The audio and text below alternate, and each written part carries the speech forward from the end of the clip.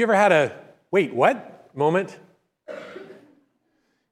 Someone is talking and what's coming out of their mouth is perfectly sane and reasonable, and then all of a sudden there's something that they say that just stops you in your tracks. You go, wait, what? What did you just say?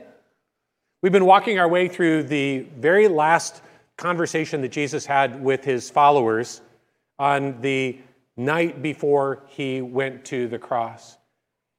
This is really like a charter for the church. Jesus will no longer go forward with them from this point, and he's laying out for them a picture of who he's calling them to be and the life that he's calling them to live and how he will make his resources available to them as they go forward. And then we come to this, wait, what moment? John chapter 15, beginning of verse 18. If the world hates you, keep in mind that it has hated me first. If you belonged to the world, it would love you as its own. But as it is, you don't belong to the world, and I have chosen you out of the world, and that is why the world hates you. Wait, what? The world will hate us? Whenever we have a wait, what reaction like that, we always want to stop and just be clear that we've really heard what the person has just said. And I think it's helpful as we think about these comments to just be aware of a couple points that may help clarify a little bit what he has said here. First of all, when Jesus uses the word world here and in other places throughout this message and in John's gospel, he doesn't mean the physical planet, and he doesn't mean every single person is a part of humanity. The world is the portion of humanity and the portion of humanity's structures that refuse to make a place for God or to take him seriously. So it's about that world whose heart is closed to God, that Jesus says the world will hate you. And then the word that Jesus uses here for hate, I think is an important one for us to understand a little bit better as well. The word is a comparison word. It is a word that talks about how we value or esteem something. And the word hate says that this is something that you do not esteem or do not value, that other things are more important to you than this. And so what that low regard that the unbelieving world will have towards the church will find expression in a whole range of responses. Everything from maybe amused dismissal or uncaring disregard all the way to outright hostility and hate.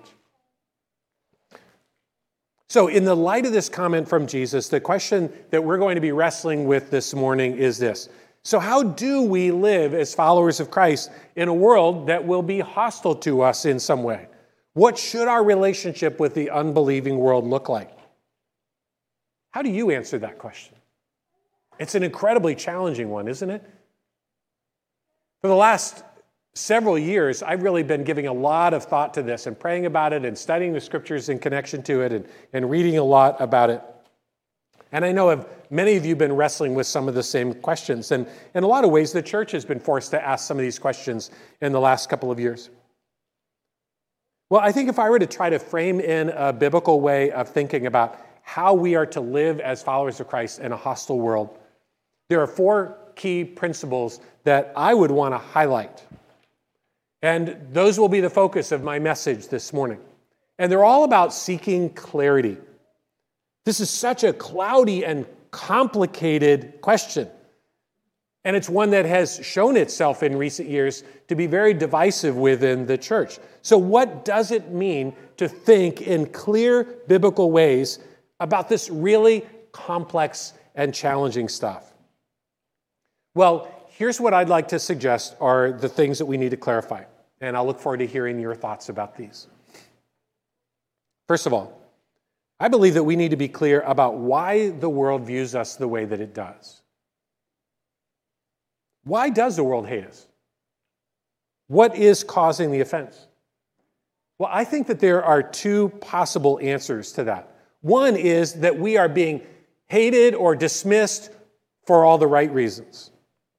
In an essay that he wrote called The Decline of Religion, C.S. Lewis captures those reasons in an incredibly insightful way. This is what he says. As the real meaning of the Christian claim becomes apparent, its demand for total surrender, the sheer chasm between nature and supernature People will be increasingly offended. Dislike, terror, and finally, hatred will follow. None who will not give what it asks, and it asks all, can endure it. All who are not with it are against it. Listen to these words from Paul that compare us to captives who have been defeated in battle and are being led to our deaths by the one who conquered us.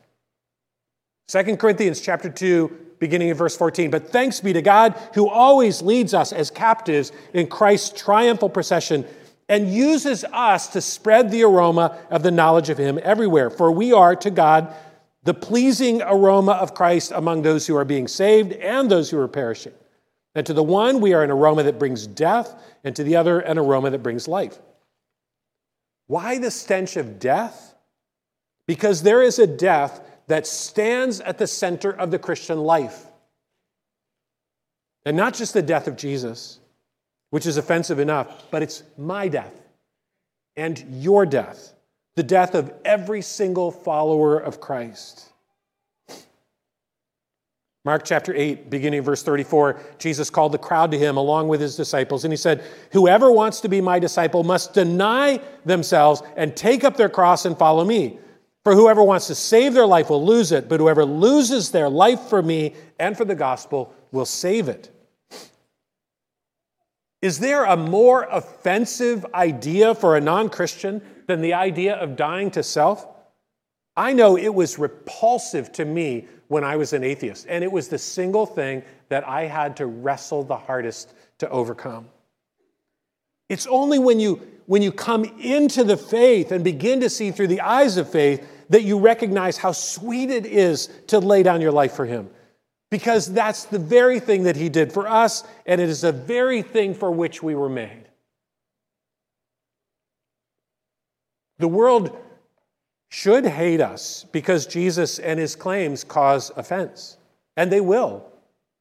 But the world shouldn't hate us because we, in our words and actions, cause offense. Jesus' sweeping claims on our lives, his insistence that we will one day have to answer to God, his declaration that we are sinners under judgment in need of rescue, his call to take up our crosses and to follow him, that's offensive enough. We don't need to add our being pushy or rude or belittling or our impugning motives or assuming the worst or our drawing our swords or tearing people apart with our words. We don't have to add those things to the offense of the gospel. As followers of Christ, we have to be clear about what tools are available to us as we engage the unbelieving world. 2 Corinthians chapter 10, beginning in verse 3, "For though we live in the world, we do not wage war as the world does. The weapons we fight with are not the weapons of the world." In the ancient world, the zealots used the weapons of this world to fight their spiritual battles. They carried small knives that were called sicarii, and they ambushed and they attacked and they killed Roman soldiers with them. They were held in bondage through weapons of war. So in a way of thinking that we can still fall into today, that the ends justify the means, they believed that they were justified when they fought for their freedom using the same weapons of war. Evangelicals can do just the same thing. We are attacked through scathing words on social media, so we attack back with scathing words on social media. We are attacked through power plays in city government, so we attack back through power plays in city government. The world uses sarcasm, personal attacks, ramping up in power, threats, bullying, and unfortunately, sometimes so do we, especially when we feel our rights and our freedoms have been threatened. Consider the radically countercultural example of Jesus himself when the world sought to attack him and bring down his fledgling movement. 2 Peter chapter 2, beginning in verse 20. "If you suffer for doing good and you endure it, this is commendable before God. To this you were called, because Christ suffered for you, leaving you an example that you should follow in his steps." When they hurled their insults at him, he didn't retaliate. When he suffered, he made no threats. Instead, he entrusted himself to him who judges justly. When we engage the unbelieving world, I just want to encourage us again to consider which birth narrative we are living out of.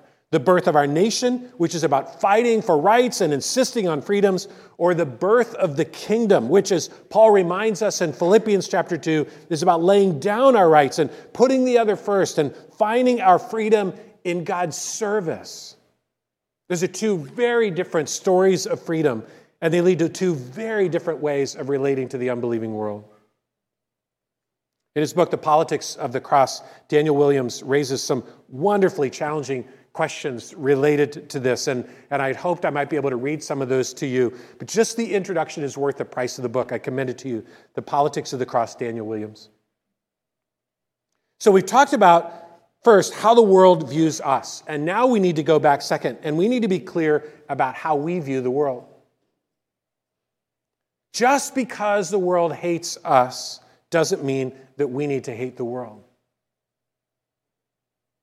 One of the first relational principles of the Christian faith is that we do not relate to others on the basis of how they relate to us. We relate to others on the basis of how God relates to us. So when it comes down to it, really we can see the world in one of two ways. We can see it through the lens of John chapter 15, verse 19. The world hates you. It has it out for you. And a fist captures that posture perfectly. I suppose if you were a cartographer, you might call this a fistiform projection of the globe. The unbelieving world hates me, so I hate the unbelieving world. And that's the image that I carry around with me of the world that I live in. I sense a lot of people in the evangelical church today think of our engagement with the unbelieving world in terms of fighting. Have you ever done a word study on the word fight in the scriptures? It's really interesting what you discover when you do. In the Old Testament, the word fight is used 117 times. Probably not a surprise. In the New Testament, it's used 11 times. And I think that tells us something really important. Especially when we think about what the context was in which the New Testament came to being. Israel in New Testament times was under the control of an armed occupying army, and they had to pay terribly high taxes to an oppressive Roman emperor, and the Greco-Roman culture that was seeping into their world was much more permissive and morally loose than their own, and increasingly, followers of Jesus became objects of persecution. There was a lot that they could have picked fights over. So of that handful of references to fighting in the New Testament, 4 of them are about fighting the good faith, which has nothing to do with fighting the world. It's actually about fighting ourselves, fighting down our own sinful inclinations in order that we might remain faithful and disciplined as followers of Christ. 2 more of the references are about the fighting and the quarreling between ourselves as followers of Christ that happen when we lose sight of God's great trustworthiness. And only one of them is about Christians fighting against the world. And this is what it says. Jesus in John chapter 18, verse 36 says to Pilate, "My kingdom is not of this world. If it were, my servants would fight." There is no place that I can find where we are encouraged to frame our interaction with the unbelieving world in terms of a fight. Certainly not in the New Testament. And I think faithful interpretation of Scripture requires that we read the Old Testament through the New Testament rather than merely alongside of it as if every word of the Old Testament still applied equally to us today. What about the temple and the sacrificial system and ritual cleansing? Moses, throughout the Old Testament, repeatedly calls his people and his leaders to take up the sword, but Jesus in the New Testament tells his followers to put down the sword. Put your sword back in its place. Those who draw the sword will die by the sword, Jesus says. We need to be really careful about building a theology of culture wars from the Old Testament. So we can see the world through the lens of John chapter 15, verse 19. The world hates you, so you hate it. Or we can see the world through the lens of John chapter 3, verse 16. God so loved the world that he gave his one and only Son, that whoever believes in him would not perish, but have eternal life. In the world of map making, this is called a cordiform projection, which means heart-shaped. It was a way of drawing the world that became popular once the North and South America were discovered by the European world. Instead of saying, well, because the unbelieving world hates me, I'll hate the unbelieving world, I can choose to look at the world the way God does. And the scriptures are clear. God loves the world so much that he's willing to lay down the life of his Son for it. So I will look at the world the way that God looks at the world. Think of what would happen if this were the lens through which we saw the unbelieving world. Think of what would happen if this was the map that we had up on all of our walls, on the inside of us and around us. A picture of a heart and not a fist. How do you see the world? The way the world sees you, or the way God sees the world? There's a third thing I think that we are called to clarify in the third biblical principle. We need to be clear about who we are and whose we are in this world. Back to John chapter 15, verses 18 and 19. Jesus says, if you belonged to the world, it would love you as its own. But as it is, you don't belong to the world. I have chosen you out of the world. Jesus says, and this is absolutely stunning, as a result of his hand in our lives and his redemptive work, our essential nature and identity has been changed. We used to belong to this world, but now we belong with him to a completely different realm. Now we are citizens of heaven, and Jesus has brought us into his realm and under his reign. Which brings us to a really significant paradox in the teaching of Jesus. If that's true, why doesn't he just take us home to be with him the moment we become followers of Christ? We no longer belong to this world, but we're still here. Well, it turns out we are right where he wants us to be. And right where he intends for us to stay as we carry out our calling as citizens in the colony of heaven. Jesus picks up this same theme 2 chapters later in chapter 17 in the prayer that makes up the whole last chapter of this final conversation he has with the disciples. Jesus says, beginning in verse 11, I will remain in the world no longer, but they are still in the world. They, referring to us, the followers of Christ, the church. I have given them your word, and the world has hated them, for they are not of the world any more than I am. And my prayer is not that you would take them out of the world, but that you protect them from the evil one.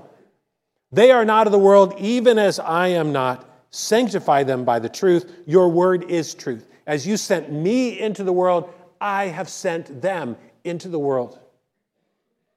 Jesus says that we are called not to be distant from the world. We are called to stay in close proximity to the world. In fact, Jesus says we are not just in it, we are sent to it.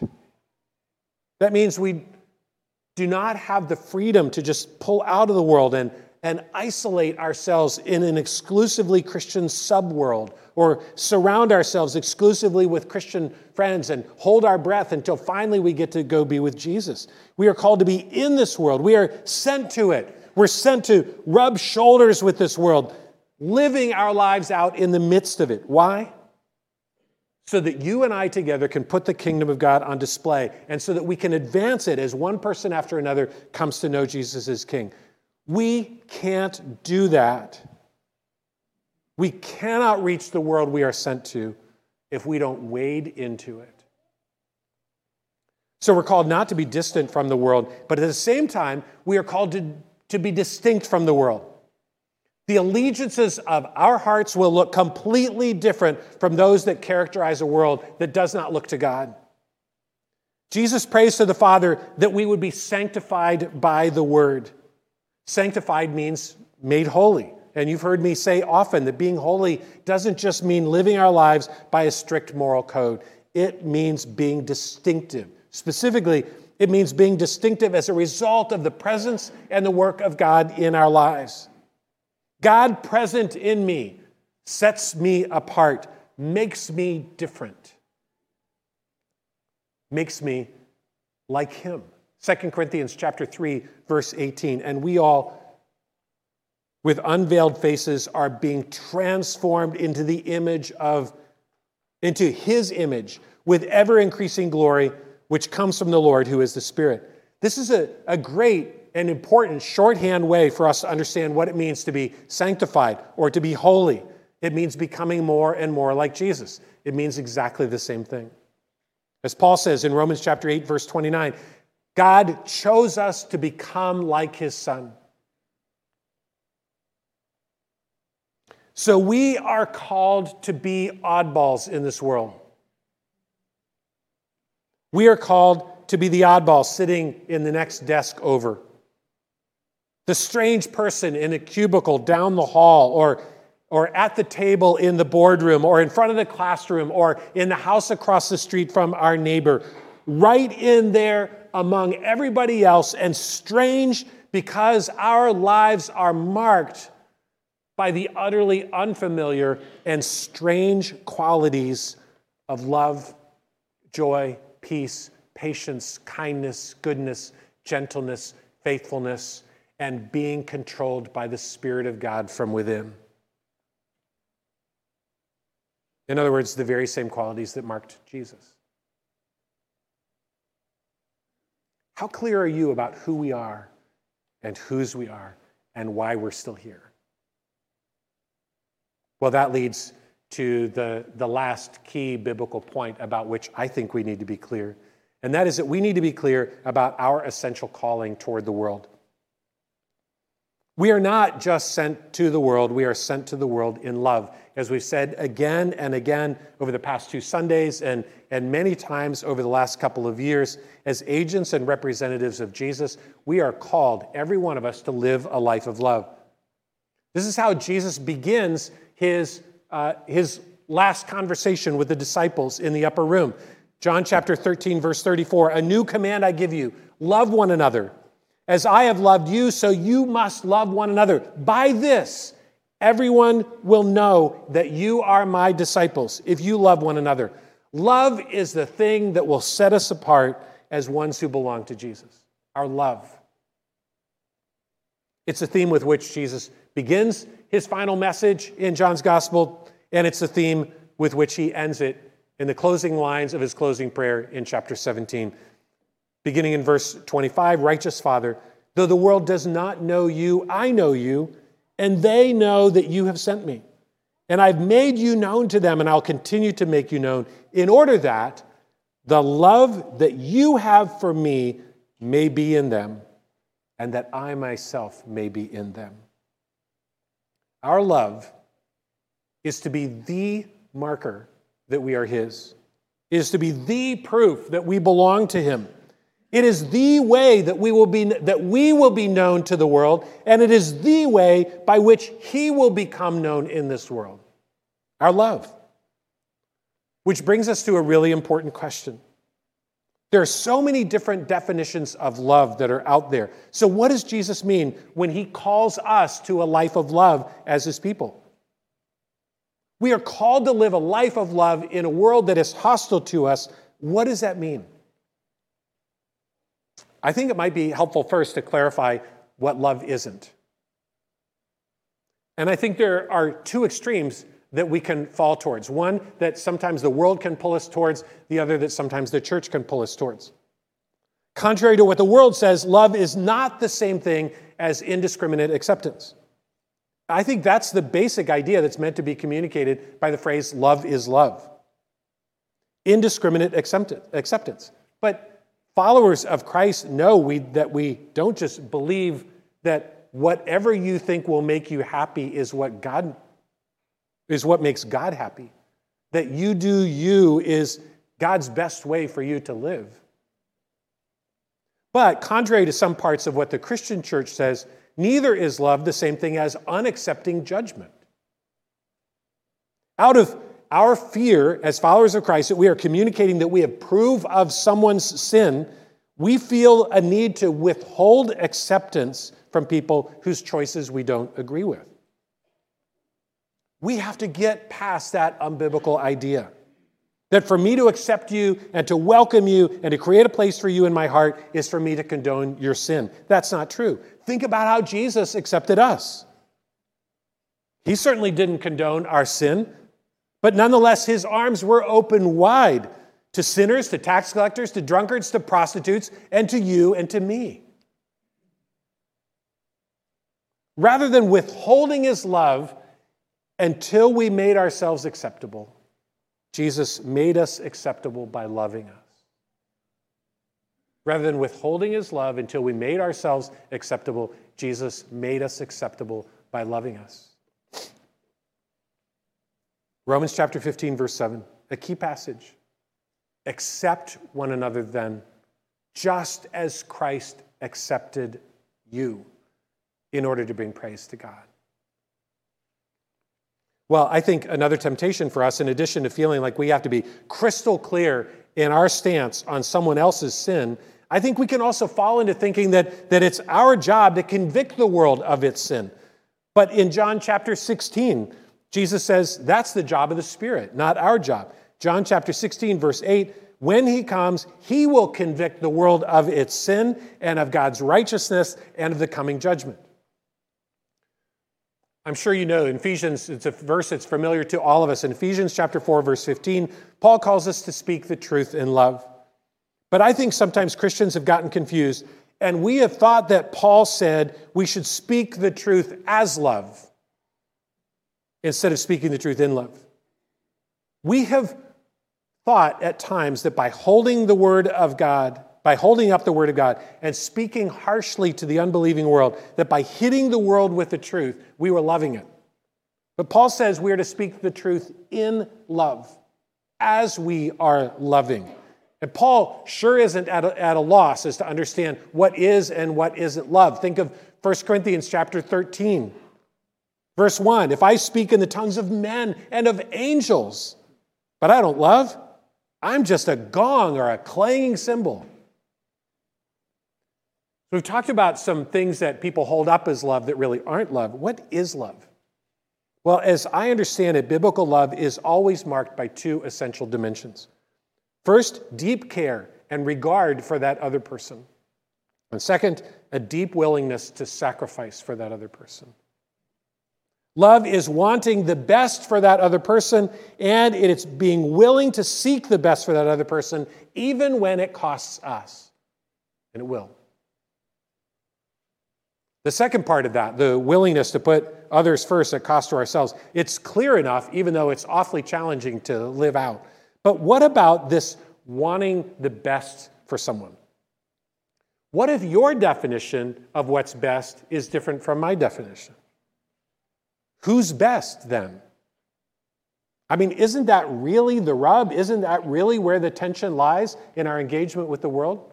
Whose version of best? Well, I think that difficulty gets cleared up when we think in terms of wanting God's best for someone. That is the essence of biblical love for the world. In the Message paraphrase, that's Paul's prayer for Philemon in Philemon chapter 1, verse 3. God's best to you, Christ's blessings on you. Then it's not about me trying to impose something on you or pressuring you to see something a certain way or trying to get you to conform your life to a certain standard. It's about me trying to speak and live in such a way that I reflect the heart of God to you, so that your heart might become open to how God sees you and to what God has done for you in Christ and to what God desires of us both.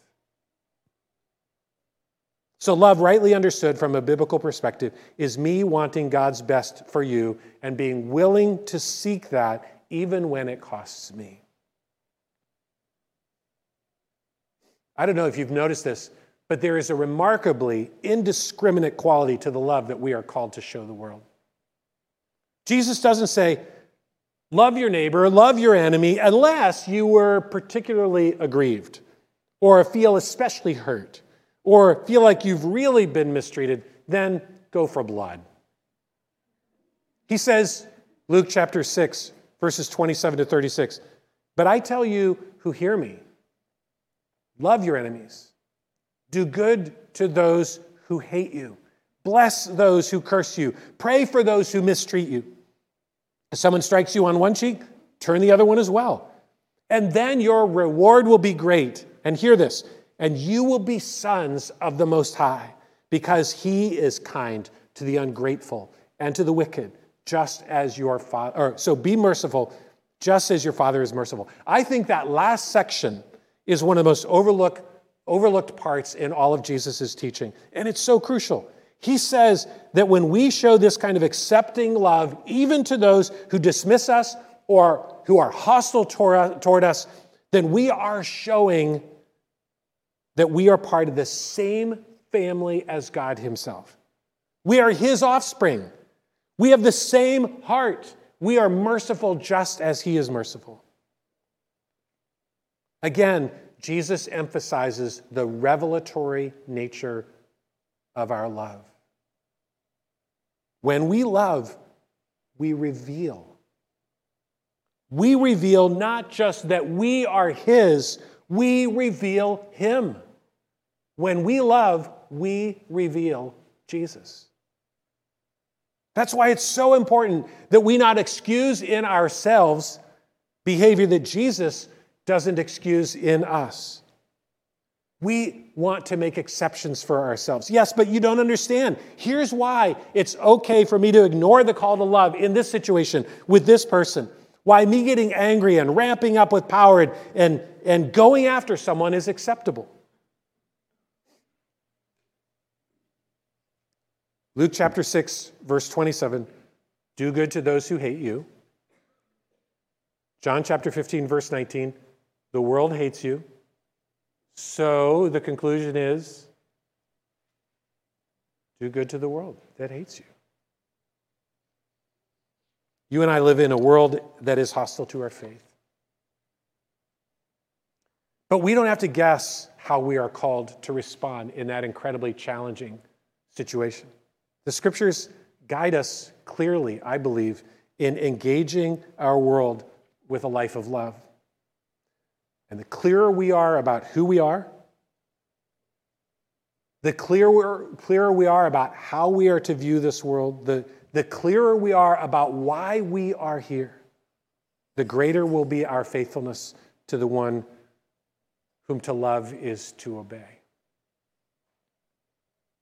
So as I wrap up these thoughts and we come to a closing worship song, I just want to remind us that it turns out that the best way for us to love the world as we are called to is by lifting our eyes off of the stress and the press of that world and to turn them and to rest them on the one who is seated on the throne in the middle of this world, ruling over all of it in perfect faithfulness and holiness and love. So would you pray with me? And let's just let that posture of prayer and worship carry us into our closing song. Gracious Lord God, who in all of existence is the only one worthy of our worship and our service, we bow before you this morning. We worship you as the one who loves us, who died for us, who reigned over us. We worship you as the one to whom we belong.